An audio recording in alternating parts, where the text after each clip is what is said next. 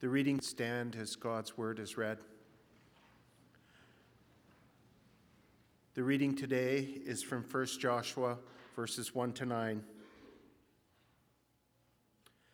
After the death of Moses, the servant of the Lord said to Joshua, son of Nun, Moses' aide, Moses, my servant, is dead.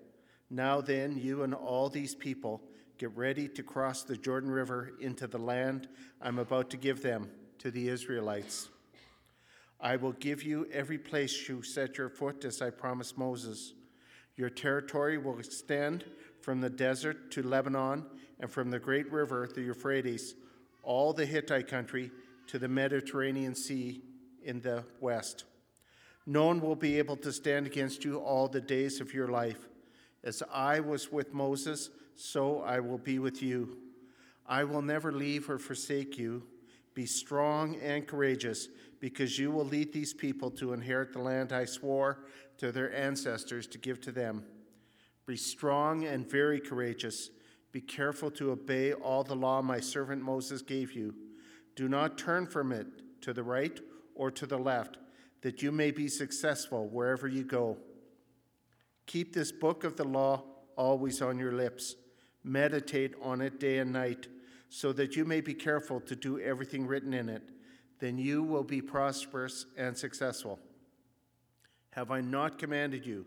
Be strong and courageous. Do not be afraid. Do not be discouraged, for the Lord your God will be with you wherever you go. Praise be the Lord.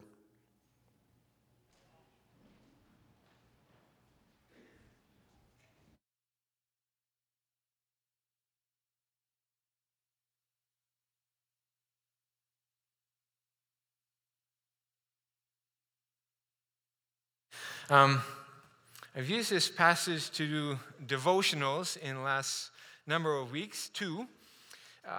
So I thought, well, I should revisit the sermon that it came from. So that's what this is about. The passage that we have just read from Joshua 1 comes to us from the banks of the Jordan River in ancient Middle East, a time and a culture vastly, vastly different than our own. But there's a word that occurs twice in this chapter that immediately make it meaningful for us in 21st century Calgary. It's the word success. Verse 7, that you may have good success wherever you go. Verse 8, then you will make your way prosperous and have good success. If there's one idea that drives the culture in which we live, it's probably the idea that we call success. Now, success, of course, is defined in many ways. Corporate success means advancement in your career and a salary to go with it. Political success might mean increasing your power and your influence. Personal success might mean finding serenity and contentment, self-actualization. Success in the entertainment industry means popularity. We can define success relationally, financially. But however we define success, the two common denominators seem to me our own happiness and the affirmation of others. We're successful if we were busy doing the things that we want to do, or we're successful when other people are suitably impressed with us, how we look, how we perform, what we accomplish, etc. There is a widespread and relentless push on the part of our whole North American culture to make this kind of success the central value. We're told how to dress for success. We're given steps toward a better you. We're even being told that God's plan for our lives is to make us materially prosperous. And all of this assumes, of course, that it's all about us, which it isn't. One of the best definitions of success I've ever heard is success is to find out what God wants you to do and do it. And to that, I would add, do it effectively. Success, then, is not just doing things right, is doing the right things and doing them right. And this has significant meaning for us as a church.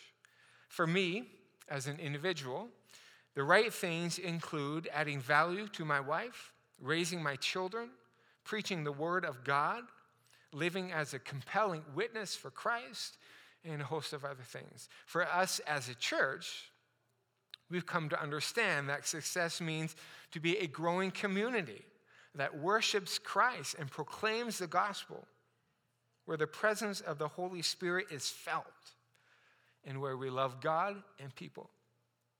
And so success means to do these things well, do them effectively. But there's a problem, isn't there? We struggle with these things and are often frustrated because we recognize how poorly we do them. I'm not half the husband I want to be. I'm not half the preacher I want to be. I feel I'm stumbling through parenthood. My life of faith is inconsistent and faltering.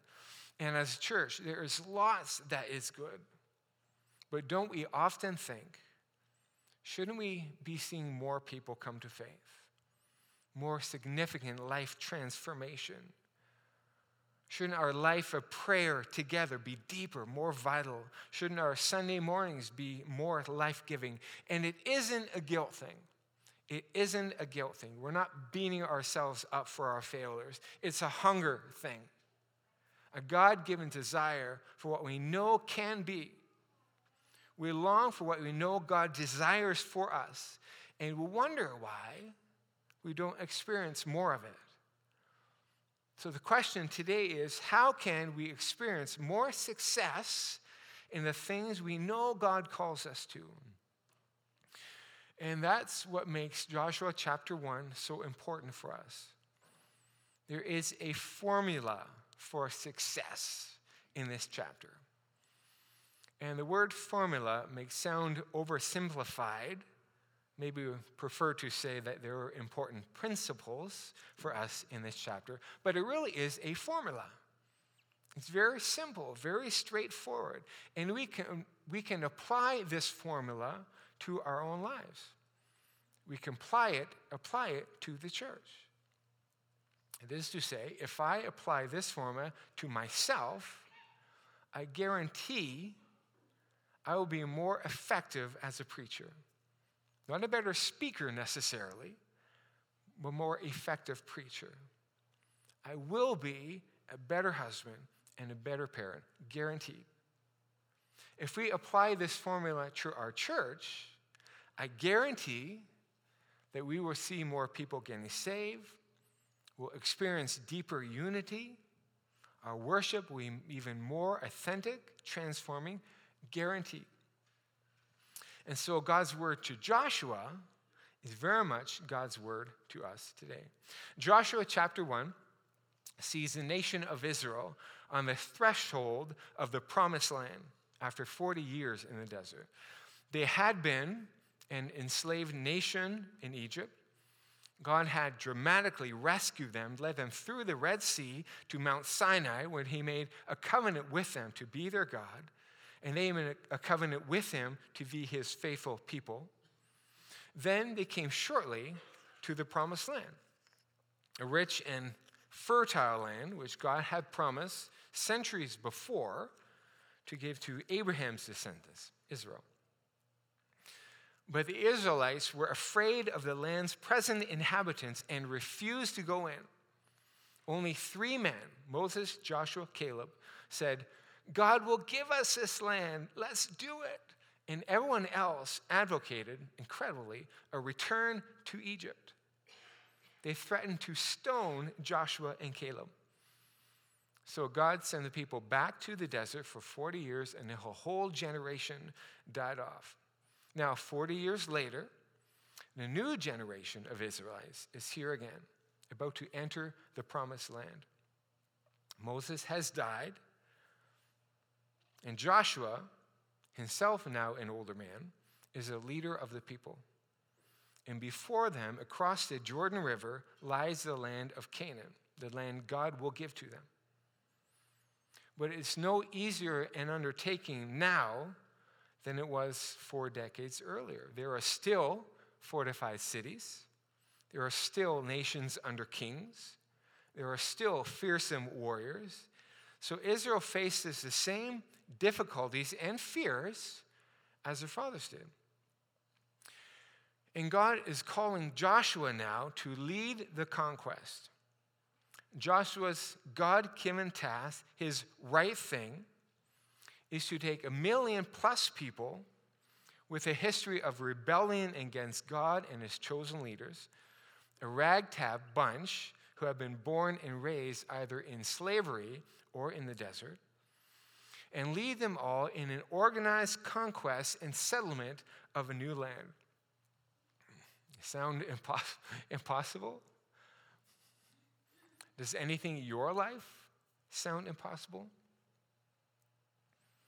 Raising kids in a godless and sick culture? Living life as a single in an environment of marriage? Living as an obvious Christian in a school setting? Being sexually pure not only in deed but in thought? Being a transforming presence in a community that we barely know? Facing this or that crisis, restoring your marriage, knowing God? Because life is hard, isn't it? The odds of success are almost nil for Joshua. The Israelites are spectacularly petty and childish, stubbornly resistant to God. The enemies they face are strong, well-defended, experienced in war. But then God comes to Joshua and gives him the formula that will ensure his success. The petty Israelites, don't worry about them. The strong enemies, not a factor. Apply the formula, Joshua, and be successful. And the same formula works 3,400 years later when we give ourselves to the thing that God calls us to. What is the formula for success? Let's frame it in its most basic form along the lines of A plus B equals C. So our formula will look like this. There are 2 elements to this formula, and they have to do with God. Next slide. And with us. God brings something to the formula, and we bring something to the formula. Okay? In Joshua 1, God promises Joshua something, but he also calls Joshua to do something. And Joshua's success is contingent on both of these things being in play. So, God's part we represent with the letter P, and our part with the letters SOS. So our formula for success looks like this. Now that is thoroughly confusing. Let's figure out what all this means. We start with God's part. In Joshua 1, God comes to Joshua and lays out the assignment. Moses is dead, Joshua, and you are the leader now. So lead the people across the river into the land I'm going to give you. That's the mission, that's the task, the occupation and settlement of the land. It will become Israel's land, and Joshua is to lead the way. Then God says in verse 5, "No man shall be able to stand before you all the days of your life. Just as I was with Moses, so I will be with you. I will not leave you or forsake you." It's a promise of God's presence.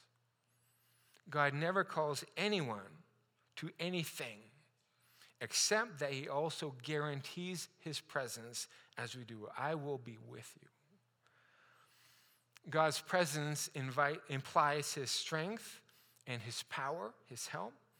God does not send us out on our own. He promises his constant presence. And what effect does that have on us? It gives us courage.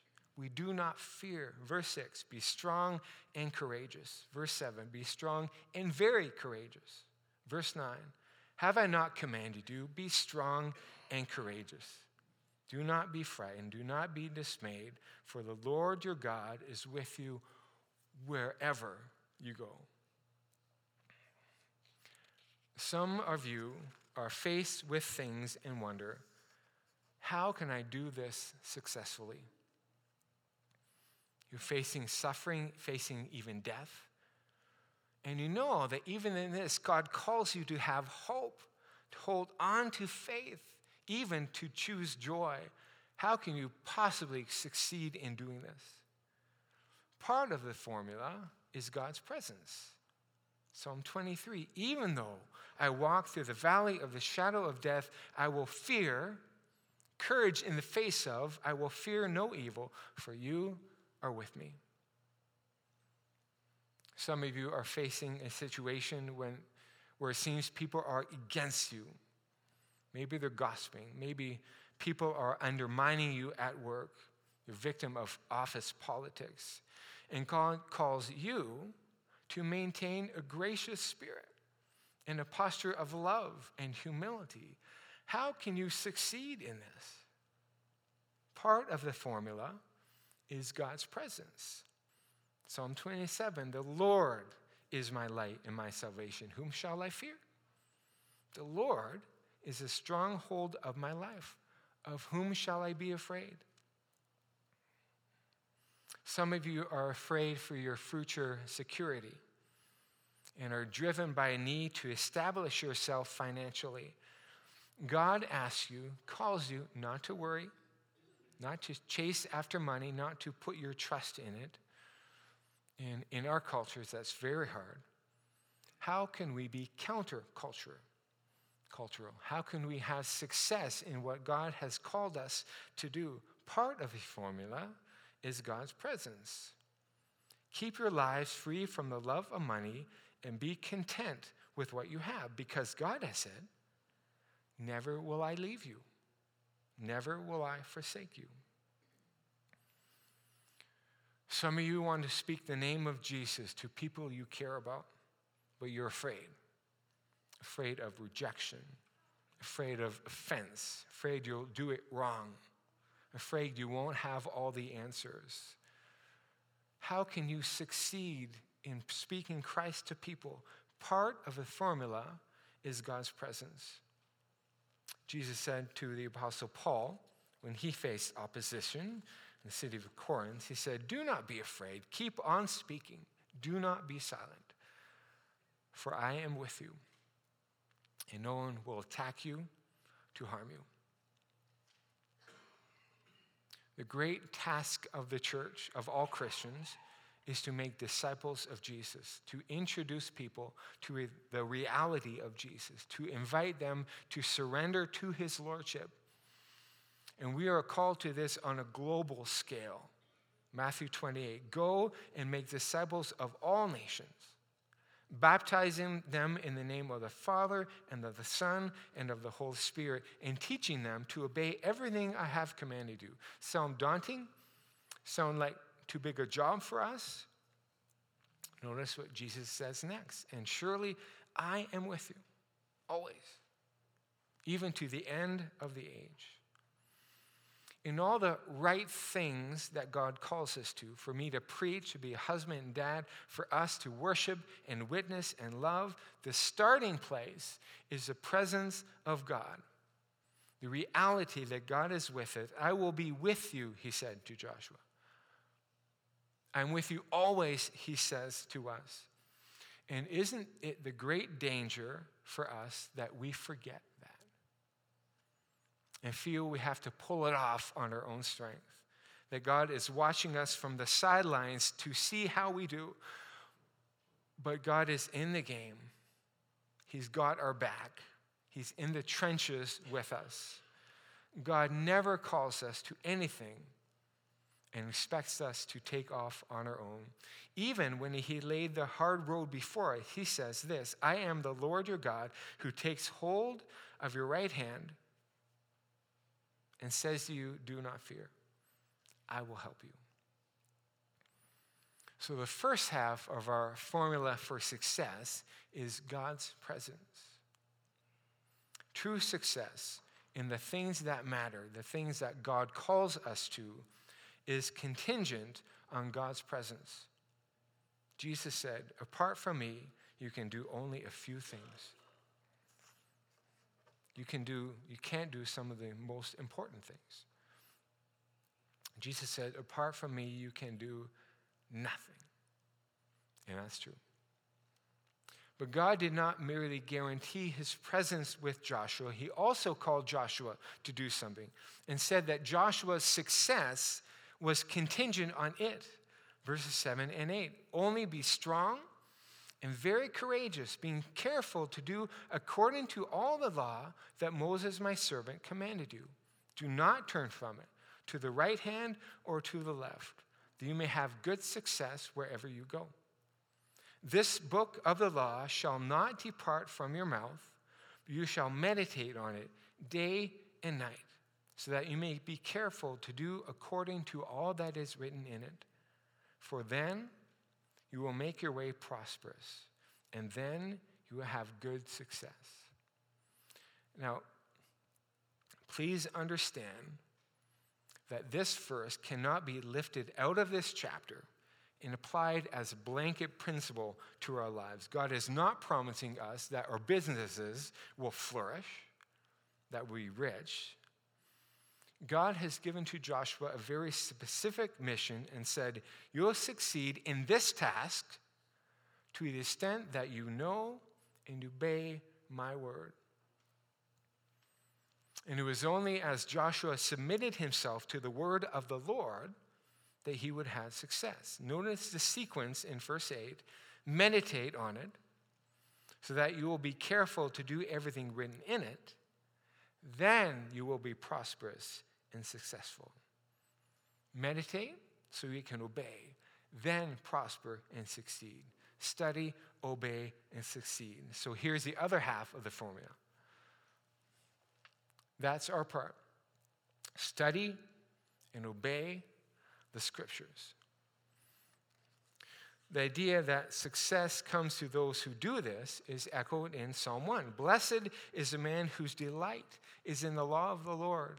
On his law he meditates day and night. He is like a tree planted by streams of water that yields its fruit in season and whose leaf does not wither. In all that he does, he prospers. Of course, all that he does will be driven by his delighting in the law of the Lord. He seeks first God's kingdom, not his own personal prosperity. And the notion that success in our God-given mandate is contingent on our obedience to the scripture is not purely an Old Testament idea. Look at 2 Timothy 3, the clearest New Testament statement of the divine authority of Scripture. All Scripture is breathed out by God and is profitable for teaching, for reproof, for correction, and for training in righteousness, so that the man of God may be equipped for every good work. Without the Scripture, we're not equipped. We can't do the right things. We can't do what God has called us to. So do I set aside the scripture and then wonder why I parent poorly? Do I read my Bible but make no effort to conform my life to it and wondering why my preaching sometimes falls flat? Do we sometimes consider the Bible a spiritual vitamin but not allow it the authority to shape us, and then wonder why we seem to lack God's blessing? Or have we noticed that to the extent that we know and seek to order our lives under the scripture, we see God moved. We experience his help, his blessing. We must beware of thinking that obedience is a duty that God rewards by success, as if some exchange were going on. That God withholds success until we prove sufficiently obedient, until we've performed satisfactorily. Think of it this way. For my car to get from point A to point B, two things are needed: a driver and gas in the tank. That's my car's formula for success. And the driver does not say, I refuse to move this car until someone put gas in the tank. The car, of course, can't go anywhere unless there is gas in the tank. When we are obedient, when we order our lives under the word of God, we are putting gas in our tank. We're rendering ourselves ready for service. So success is not a reward for obedience. Success is a fruit of obedience. That's an essential distinction. Success is not a reward for obedience. It's the fruit of obedience. Let's see if we can't make it concrete. I'll use the examples I've referred to a few times already, that my own parenting. Okay, this is something that God calls me to, for which I feel woefully inadequate. So what is my formula for success as a parent? Not what will guarantee my kids will turn out right. They have wills and freedom, so I can't guarantee that. The question is, what will guarantee that I am the dad that I need to be? The dad that I am called to be? Well, first of all, God is with me. He doesn't toss me into deep end of parenting and say, swim. He is with me. I don't do it alone. And in fact, God is even more committed to my kids than I am. So that gives me great hope and comfort. But then also, as I study and obey the scripture, God does not say, if you're obedient, I'll wave my wand and turn you into a good parent.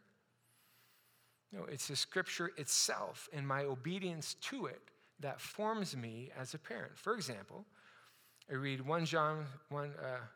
James 1, verse 19, which says, let every person be quick to hear, slow to speak, slow to anger. For the anger of man does not produce the righteousness that God requires. Well, I want a life of righteousness. I want to bring it about in my children. And apparently, for me to become quickly angry does not do that.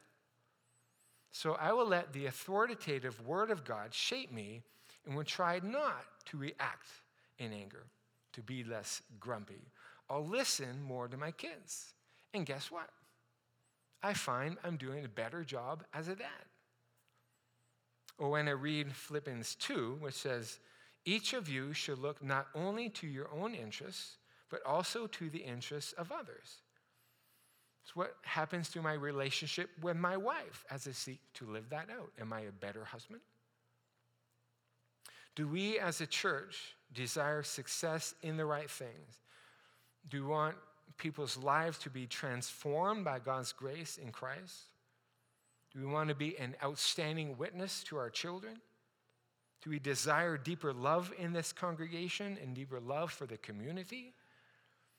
Well, what is the impact on a church when it corporately commits itself to knowing and living the Bible?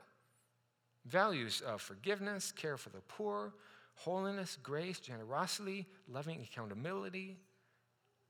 Do you think that such a church becomes more, quote, successful? And remember, we're not defining success in terms of size. A successful church is one that sees people coming to faith, that loves people practically and helpfully, that worships authentically, and so on. But I do think God will send more people to this kind of church, not as a reward, but because he trusts them. Do you think that a church that is immersed in God's word and is committed to walking it out becomes that kind of church? So are you conforming your life under the authority of Scripture? Are you submitting yourself to it? Does it have anything to say about how you speak? About how you listen? About how you spend your money? About how you work? About how you relate to your neighbors? About how you celebrate Christmas? About how you love the church and serve within her? Are you even reading it regularly? We are invited to, encouraged to delight in the study and obedience of the Scripture. It's not just a book, it's living and active. It's life transforming. We have God's presence, and we are called to order our life under His words. So the formula for success is this: God's presence, and for us to study and obey the Scriptures. About 14 centuries after Joshua's time, a baby was born in a little town not far from the Jordan, where Joshua first led the Israelites across. This baby's name was also Joshua in Hebrew, but we're more acquainted with the Greek form of his name, Jesus. Jesus was the eternal and divine Son of God who came from heaven to earth, also to lead God's people out of the wilderness and into a promised land. Out of the wilderness of sin, emptiness, rebellion against God, and into the promised land of forgiveness, reconciliation to God, fullness of life.